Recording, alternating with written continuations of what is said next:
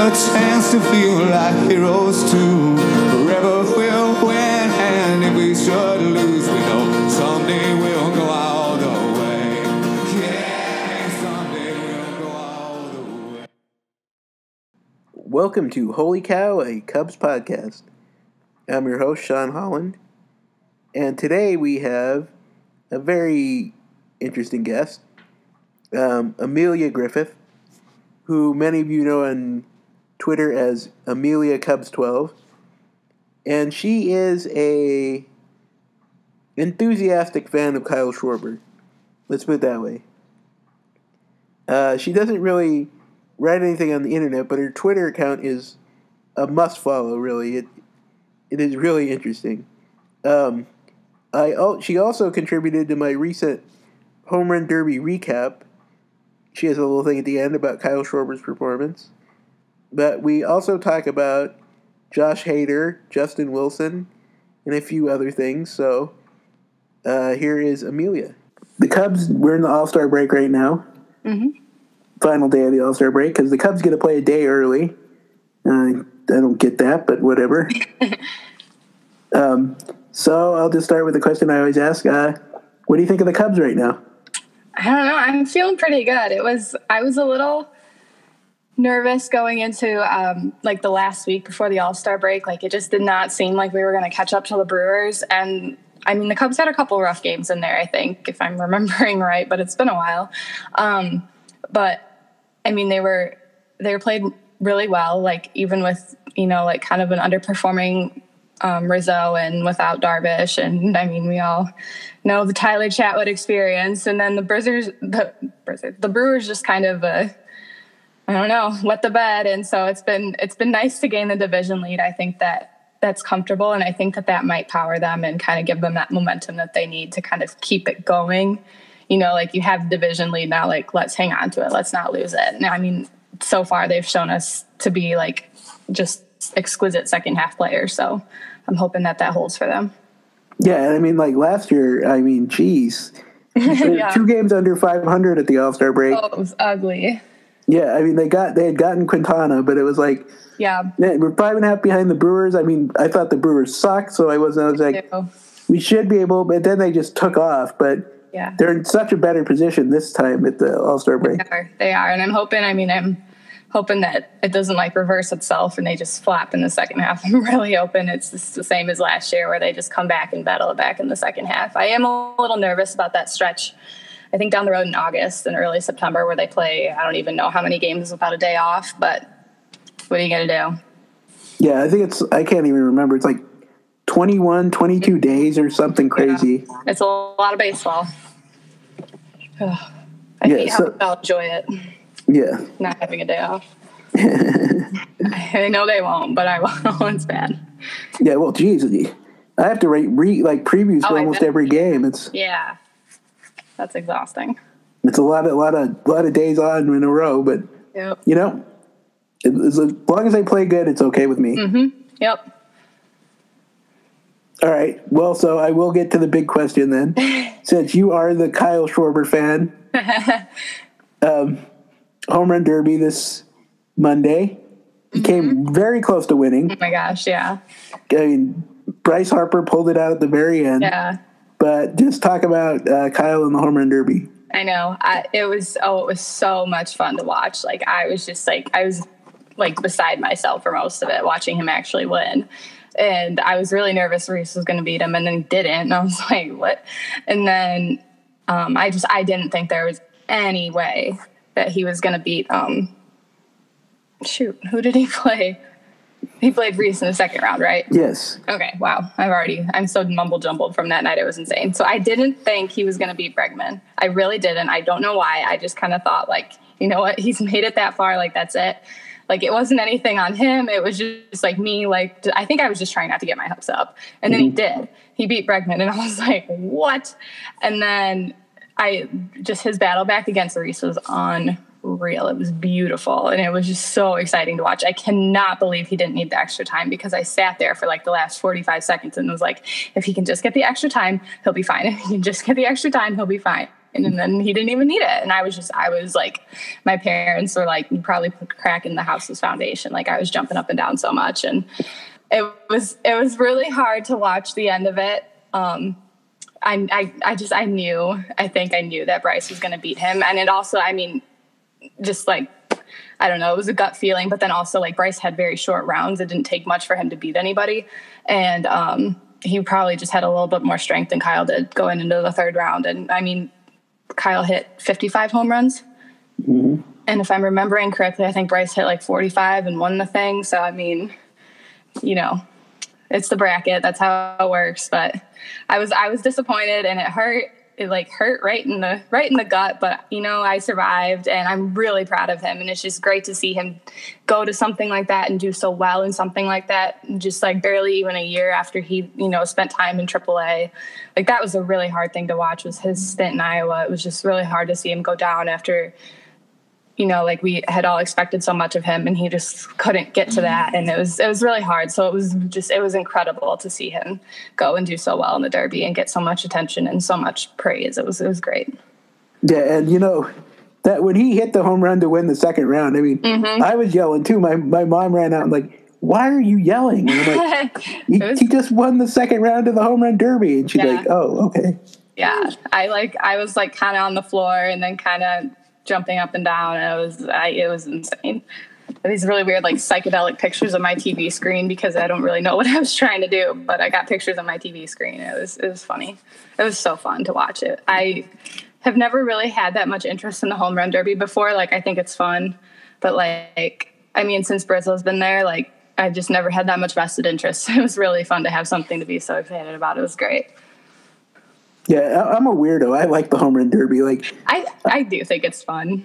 I mean, I write the recaps for it and everything. I can't believe that many people would read a home run derby recap, but I do it anyway. Yeah, it's fun. It really is fun, and I definitely think this year made me appreciate it a little more, because I remember last year I was really excited that Gary Sanchez beat Giancarlo Stanton out in the first round. Like I was just really excited for Gary, because that's like a really hard thing to do, and he was absolutely not expected to do that. And I think I'm kind of an underdog rooter, but I mean, other than after that, I'd like shut it off, and I don't even really remember who was in it. So it was just kind of fun this year to like really, really get into that, and just it was really enjoyable, and I'm really proud of him. Yep, and I guess I should mention that you did write a little bit at the very end of my home run derby recap. Yeah, I did. That's about my only credentials when it comes to writing, but I was glad to do it. Yep, so that article is on Cubs Den if you want to read it. Mainly for Amelia's takes, not mine, but I appreciate it. So I guess I was going to ask, like we were talking about before we did this podcast, but you were talking about how you became a Cubs fan, and you said it was kind of tied in too with how you became a Kyle Schwarber fan. Right. So why don't you just talk about that a little bit? Oh my gosh. So I've been in when I was 6 or 7. I guess it was 2003. So I would have been 6 when the Tigers were doing really bad. That was the season they lost like 40, or they won like 40 some games. I was really mad about it, because that was like the only baseball that was ever on in our house, because that was what was in our market. And we were in Chicago for some reason that fall, and my mom's like, that's where the Cubs play. And I was like, okay, well, that's where my favorite team plays now, because I was just so tired of the Tigers. And so I would watch when I was really little, like every now and then a Cubs game would come on, and I would be like glued to the TV. And I mean, that kind of faded throughout like middle school and high school. Like no one in my immediate family watches baseball the way I do. So it was just like kind of my own interest that really brought me back into it in like 2013, 2014. And, I think it was like 2014 when I really started to kind of pay attention to all of it and like really get into like analytics and these guys and see how they were doing. And I wasn't like deep into like defensive metrics or anything, but I was like, I understood like some of the more basic like batting stuff. And it was really exciting to kind of understand baseball in that new context, because I really do think it like brings alive a whole new game. But anyways, I think it was like by 2015, I was definitely watching pretty religiously, and the Cubs, and it was like they were having a really great year, and Kyle Schwarber was set to make his debut at Wrigley, and I was excited, as you are, for any minor leaguer to make their debut. He came in as a defensive replacement, I think, for Miggy Montero, who got ejected from the game for some God knows what reason, in the 8th or 9th inning. And he came in as a defensive replacement in the top of the 9th. And I mean, that was pretty uneventful. And then his first at-bat was like, he took 3 pitches and they were all strikes, and he swung at 2 of them and one was called, or the other way around. And it was pretty sad to watch. But I mean, like, I was like, it was whatever. Like, I mean, that was his first major league at bat. Like, sorry about your luck, I guess. And so the next day, I was like, I heard that he was going to start as the designated hitter in Cleveland. And I was like, are you kidding me? Because, I mean, we'd all seen his at-bat the night before. And I had just seen the lineup or something and found out he was going to start the next day in Cleveland. And I was really annoyed about it. And I was talking to my dad a little bit. And I was like, you might as well just have a pitcher bat in the DH position there. And I wish that I had the receipts to prove that I said that. But I really, really did. And I was not happy about that until he got up there and hit a triple, like in the very first inning or something, or in the second inning. And then he hit like 3 more singles, and I think he like maybe grounded into a double play once or something, if I'm remembering right. But that was like, I was like, oh, okay, like this guy might actually be good. And he just continued to have a really great 2015 and started playing out in left field a little bit. And he was doing so well. And I started to get really excited for him. And I was really enjoying watching him play. And I was just excited for this guy. And I don't know, he was just so much fun to watch. And I thought like he was really going to have like a solid career. And so I was really excited going into 2016. I was glad that he was starting with the team in early April. And he was at Chase Field, which I still like. I get nauseous every time they play there. I'm just like, ugh, this sucks to watch. But he's in the outfield. It's like the top of the second inning, and he and Dexter Fowler are like running right at each other. And I'm like, what's happening? And like normally when this is happening, like players are running right at each other, I'm like screaming through my computer screen, and like one of them hears me and they stop running at each other, and these guys just didn't. And Dexter Fowler just kind of did like a very graceful little lunge into the ground, but Kyle like hits Dexter's legs with his own and does a backflip over, a front flip over him, and bounces on the ground once and then bounces on the ground again. And I'm like, there's like tears like welling up in my eyes. Is like he's on his stomach. Like I vividly remember this. He's on his stomach and he kicks his right leg, the one that wasn't hurt, like he's just kicking it against the ground. And I like, it looked like he was like trying to alleviate the pain, or like he was just so frustrated with like the situation at hand, obviously. And it was really hard to watch. And I think my like emotional investment in him as a person and player kind of came out of that part of the season where he was not with the team, because I mean they were just doing so phenomenally well. And I mean, here are the Cubs, like they're off to the strongest start that I remember in my lifetime, and they have a very real shot at going very far this season, and Kyle Schwarber's not there to do any of it with them. And I was just so worried about him. And so I was like trying to get my hands on like any piece of news or information that I could, interviews that I could find with him, and I was just so stressed about it. And I think like I calmed down a little bit by like May. I was like, okay, like you have to accept this is a thing that happened, and I'm sure he's taking care of himself. He's probably fine.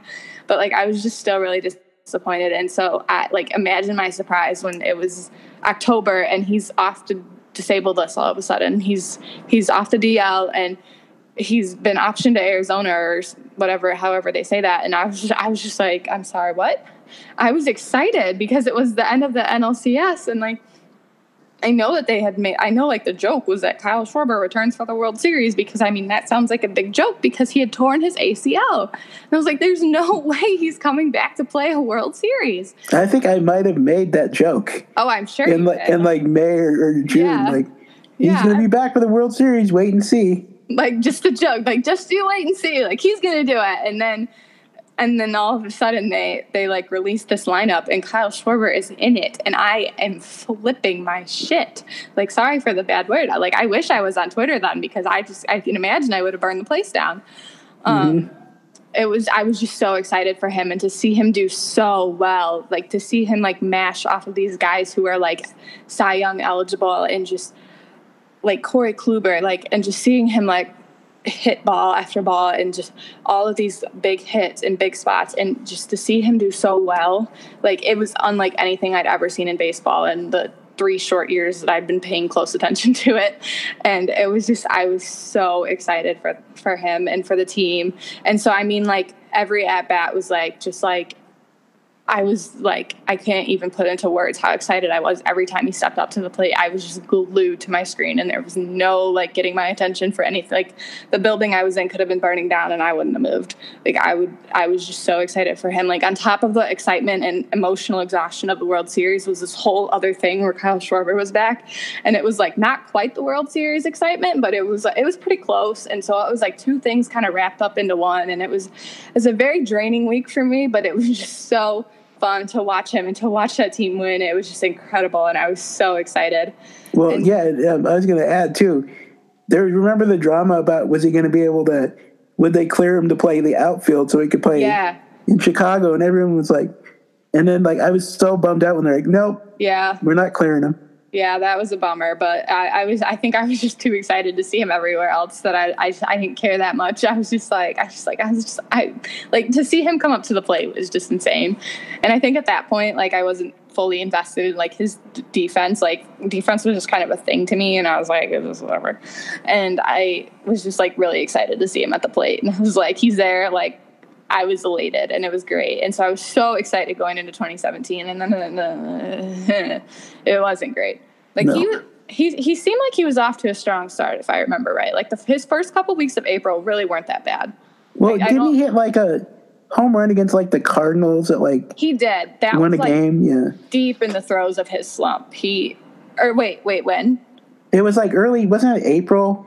Was it like, the Grand Slam or just a home run? No, this was like in St. Louis. I think it was the first series. He hit like a 3-run home run. Yeah, it could have been that then. Yeah. He was off to a pretty strong start, I thought, because I was pretty excited for him, and I thought he was doing okay in leadoff, and then he just kind of started to get a little cold, and I thought it was a little unusual, but like also, I mean, batters, they're not hot all the time, like we all know that, and so I was like, okay, like a little off, but like I'm sure he'll get back into it, and then he kind of was like not getting back into it, and then I think by the second or I think by that Yankees series where they played those 18 innings, I was just like, oh boy. Like I knew it wasn't great. I wasn't really willing to accept it, but I knew it. And I was a little worried about him. I was like, okay. Like I knew that it wasn't who he was as a hitter, but I also knew that like it was not going to really be an easy fight out of the slump that he was in. Because it was like going on for a long time at that point. It had been like several weeks at that point, and it was getting really hard to watch. And he was definitely pressing at the plate, and he was like also really not doing that great out in the field at that point, I don't think. And if I'm remembering all this right, it was kind of not something you really want to remember, but it was just hard to watch. And I remember like the grand slam that he hit, I think against the Cardinals, like deep in the throes of his slump. So that was really exciting. And every time he would like so much as get on base, I'd be like, okay, he's turning around. Like, watch, he's going to turn it around. He's fine. Watch, he's going to turn this around. And that was just not the case. And I, at the time, was very upset that they sent him down to Iowa when they did, because I really do think that was a turning point for him. He was like really finally starting to look a little better in the end of June. Like it wasn't great, but it was certainly better than what it had been. And so I was a little upset that they'd sent him down then. Like hindsight is 2020. It was a perfect decision. He was down there for the perfect amount of time. And I don't think they really could have handled that any better. But in that moment, I was just so frustrated with Joe. I was so frustrated with their hitting coaches, and I was frustrated with all the people who kept getting in arguments with me on Twitter, and I would get in arguments with them. Like I am not innocent in that situation, but what, you would get in arguments with people on Twitter? No, me, no. It was really hard to watch, and so it was. When I found out he was going down to Iowa, it was like 10 a.m. on a Thursday, and we were leaving for a vacation that night, and I went home on my lunch break, and I like cried about it to my dog because I was really upset. That was a rough day in general, but like I was just so upset for him. And so I was driving down the freeway when somebody called me. I can't remember who. Somebody called me and told me that he was coming back up from Iowa, because at that point, like my family and friends were pretty like aware of my thing with being an extreme fan of his. And so like somebody called me and I was like doing 80 down the freeway when I found out he was coming back up from Iowa, and it was not a pretty situation. Like I think I was on my way to like a doctor's appointment or something, and I'm pretty sure I told the doctor about it, and the doctor was just like, I don't know what you're talking about. But I was so excited, and he did really well in his second half, like all things considered. Like it still wasn't like phenomenal, but it was much better and showed so much improvement. His swing improved, his stance and like his posture and his stance improved. And I mean, just watching him work so hard this off season was incredible. And I was very proud of all of like the determination that he's put in. And I think that's a big thing with like how much I like admire him is he's so persistent and so dedicated. I mean, you don't just come back from 6 months off your knee and do what he did in the World Series without a lot of hard work. Like it's not just luck and magic and whatever else went into that. It was a lot of hard work too. And I think I really admire like his resilience, like coming back from like these things that most players will experience like once in their career, that really bad injury and really bad slump. And he did it all in like a year and a half. And it was just really cool to watch him like come back from that. And this season has been so fun, just seeing him like do well and kind of have an uneventful season, like barring like the home run derby. It's just been great to see him like really even out and really improve. Like not only like his slugging is also getting better, but his like getting on base. He's getting really good at getting on base and watching the ball, and he's really, really disciplined at the plate, which is something I think is very underrated about him. I'm sure like people know it, but I just don't. I personally, my very unbiased opinion is that we don't talk about it enough, how disciplined he is at the plate. It's been amazing to watch him grow as a player and as a person throughout everything that he's been through the last couple of years.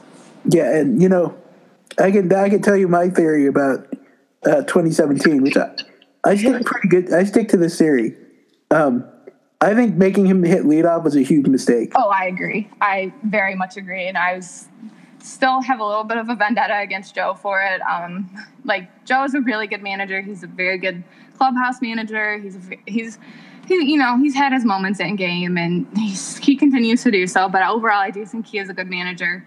But I was very, very frustrated with him last year for that. It was really, really, really hard to watch him like continue to bat this guy at leadoff, who clearly wasn't doing very well there.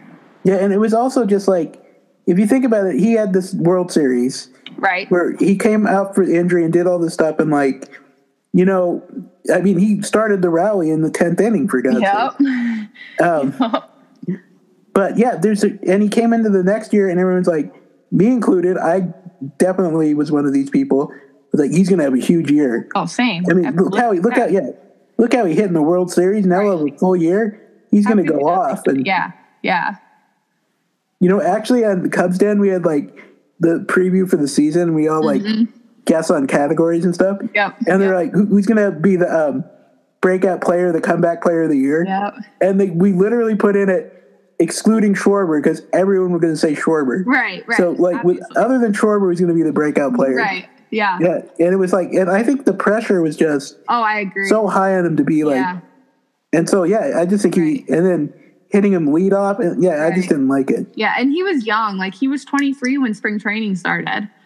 And he's young. And so obviously I really do think that like with the younger guys, like that pressure gets to their head very easily, and they start to press very easily when they get into situations. Like when they get into those slumps, I do think that they press, and he still does. Sometimes he doesn't like he used to, but he, like those younger guys, I feel like are very prone to it. And I mean, certainly older players are as well, but I feel like especially those younger guys just feel like this immense amount of pressure on themselves to really perform to the best of their abilities all the time. And it's just not possible. And so I think that really got to his head. I do. Yeah, that's what I wrote going into this year, that I really thought he was going to have a big year because the pressure was going to be reduced. Right. In better shape, so he should be better in the outfield. And I had a really good feeling. And so far, I think I've been right. So yeah, I think so too. He has definitely gotten a lot better in the outfield, which is something I also think we're not talking about enough this year. I mean, obviously, like he does make those big goofy errors, but like, I mean, what large adult son doesn't in the outfield? And I think that those errors are like one time out of 30, but they are very remembered because they are big and goofy. And I think that they just contribute to a narrative that really shouldn't exist. But that's, again, another very unbiased opinion of mine. And Yeah, I was going to ask you about that. Could you explain to something you put on Twitter, but explain to the listeners your Kyle Schwarber, Justin Wilson theory about the one bad. Yeah, so I think another thing that we're not talking about enough, there's a lot of things I don't think we're talking about enough. One of them is that Justin Wilson is also doing quite well this year. I mean, I understand for a lot of people, it's very hard to let go of what happened last year. That was just a very rough thing to see. When you get a new guy, you expect him to be good, or else, like, why would you trade for him? And so it was really hard to watch, especially like having watched the Tigers a bit here and there. Like, I'd seen him play a couple times, and it was tough to watch him go through that. But this year, he's certainly had his blowups. I know there was that game in Cincinnati we don't like to talk about, and he's certainly had a couple other times out to the mound that have just not been great. But overall, he's been very consistent, and he's maintaining a really low ERA and a really low FIP.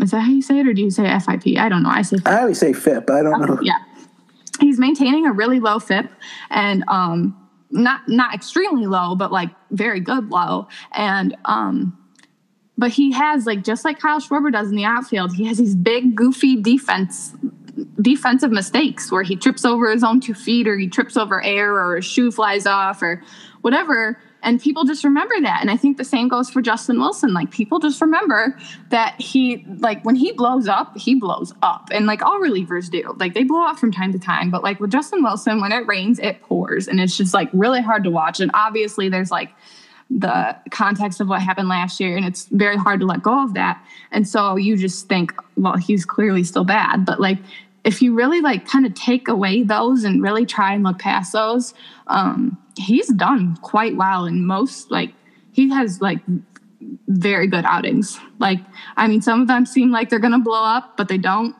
And some of them are like they're good outings. And then sometimes he does really well out there. And I think that we're just not noticing that enough. And I think it's a little bit muddied by his performance last year, of course. But I do think that's something that people should be paying more attention to.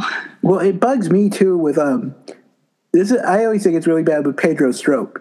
Yeah. He's like really good. Like, people still bring up a Cardinals game he blew like 3 years ago. I know. Like, it's frustrating. Pedro Strop has absolutely been one of the most consistent relievers we've ever had on this team. And he is, I am not shy in saying that he's one of the most consistent in baseball. And he's an amazing player to watch. And like, his pitching just like 99% of the time is just, it's so much fun to watch him out on the mound. And I don't understand that. It blows my mind. Yeah, well, I'll bring up another thing that is baseball related, but not exactly the Cubs per se. You tend to be pretty outspoken, which I encourage, on Twitter. Yeah. About like some stuff with off the field issues. Like, we'll just talk about Josh Hader today. Yeah, that's the big news. So, yeah, that was ugly. That was really ugly. Very disappointing to see. I was not happy at all. I know I saw some tweets at first that were like kind of funny, and then the very like racist and homophobic and sexist tweets started to show up, and I was like, okay, never mind, this is not fun.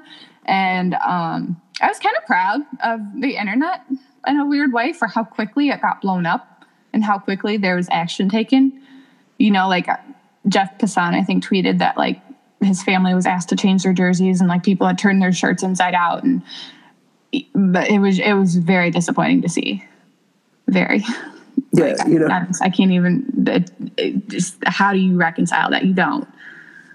It was really hard to watch. Yeah, but Amelia, he was only 17. Oh my gosh! Do you know how old off the top of your head he is? Yeah, like I think he's like 26, 27. Okay, well, yeah. Like I know I kind of tweeted this earlier, but like the difference between a 17-year-old racist and a 26-year-old racist is that there is literally no difference, because at 17 you absolutely have the cognitive capability to understand racism and white supremacy and why all of it is bad and toxic and just disgusting and should be eradicated. And it's just that we can't let go of it, and that there are still people out here who think like this it sickens me. And I feel the need to be so outspoken about it until like things start to change, because it's really ugly to watch, and it's very like deeply embedded in a lot of our institutions. And I'll try not to get too far into this, but it's just like there has to be so much change for like to stop seeing stuff like this. And it's really hard to watch sometimes. And I can't imagine being a person of color who saw those tweets or a queer person who saw those tweets. It's just got to be really hard. Just to know that like people who play the sport that you love to watch don't think very highly of you, and who really think that because of who you are, you're like inherently somehow lesser than anyone else. It is just really hard to watch fans go through that. Yeah. And it's like, I mean, you were 17 more recently than I was, but yeah. There's a lot of stuff you say and do when you're 17 that you probably regret. Of but course. I think that is not the stuff I did. Right. Like I'm pretty sure when I was 17, I thought Imagine Dragons was a great band. And I regret that. But like I wasn't racist. Yeah, exactly. And by the way, when I was 17 was 2003, so you made me feel really old and you said you're 6 in 2003. Jeez. I was 17 in 2014. Yeah, wow. Yeah. So I in 2014, I knew better than white supremacy. I knew that was not the answer, and I knew that white supremacy is a very toxic and damaging thing, and that we really need to own up for it and take responsibility for it and like very actively work to change that. Yeah. Well, I'll try to cleanse the palate a little bit for Javi Baez. I mean, come on. Oh my gosh. Who doesn't love him? I love him so much. He is so much fun. He is so much fun to watch. I can't get enough of him. Just on the field, at the plate, this year has just been incredible for him. And I am just so excited for him because he got a lot of negative, he just got a lot of there's a lot of negative discourse around him that he really did not deserve. And I do think that he struggled with plate discipline and, obviously like the strikeout rate. I obviously he struggled with all of that, but like he has made so many improvements and he is just doing so well at the plate and on the field. And it's just insane to watch him play. Like, I can't believe that I live at the same time as Javi Baez and I get to watch him play baseball. It's really great. Yeah. I can't believe anyone would be like, I don't like him on my team. I'm like, all right, whatever. That's your problem. Yeah. Yeah. I think that those people who say that are really going to regret that in, 10 or 15 years when Javi's retired and we don't have that kind of, assuming that there is no other Javi Baez out there, which right now I'm not convinced that anyone could ever replicate what Javi Baez is doing. I think they're going to be regretting that. He is so much fun to watch, and he is just what baseball needs.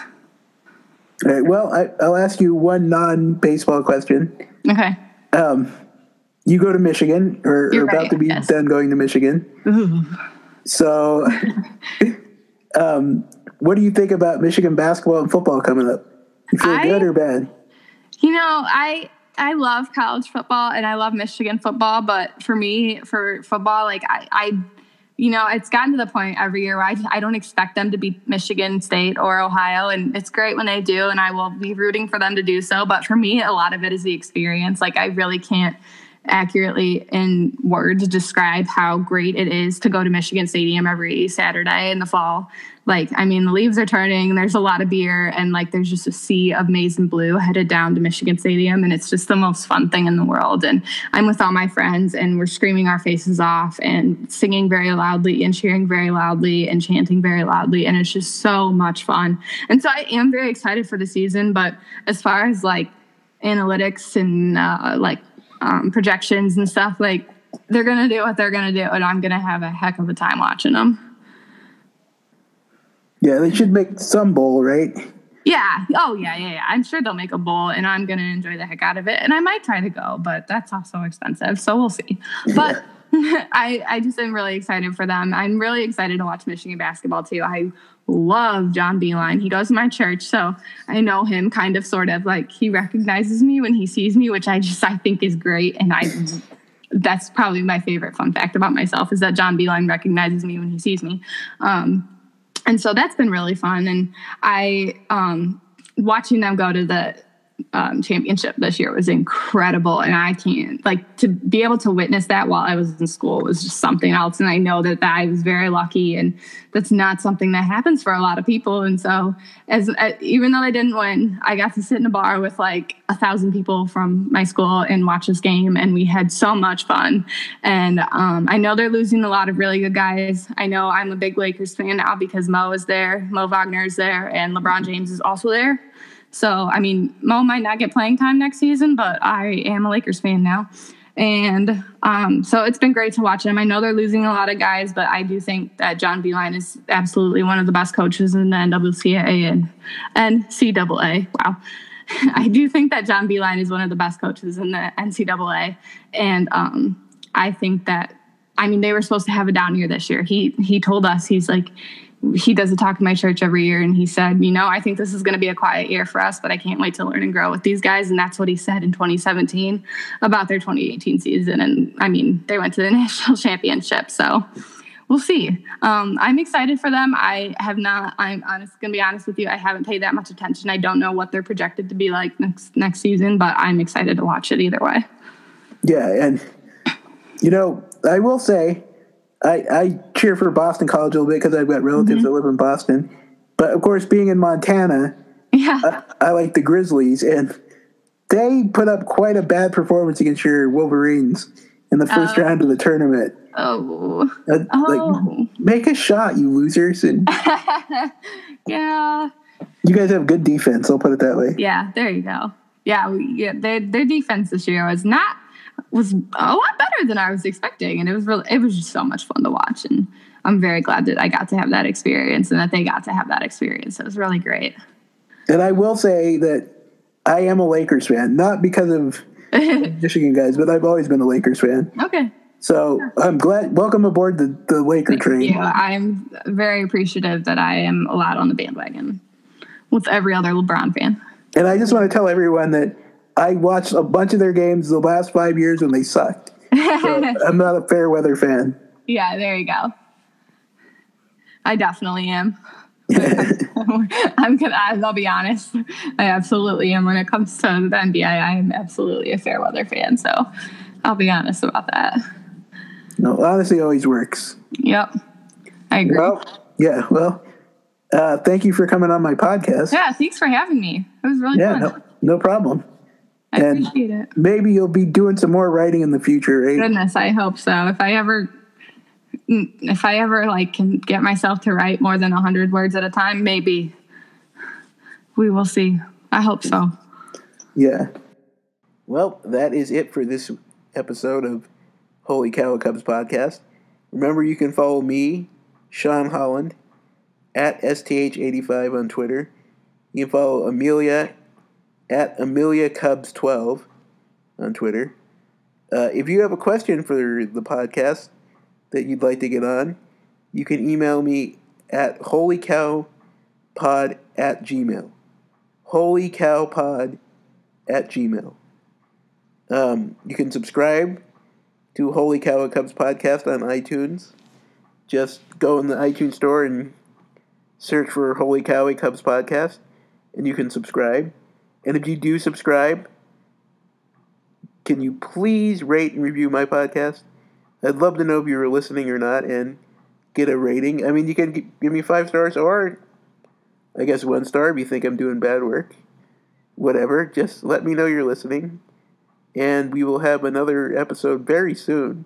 I've actually recorded an episode with Stacy Gotsulias, a Yankees writer, but it's good, I swear. And until that one comes out, thank you for listening.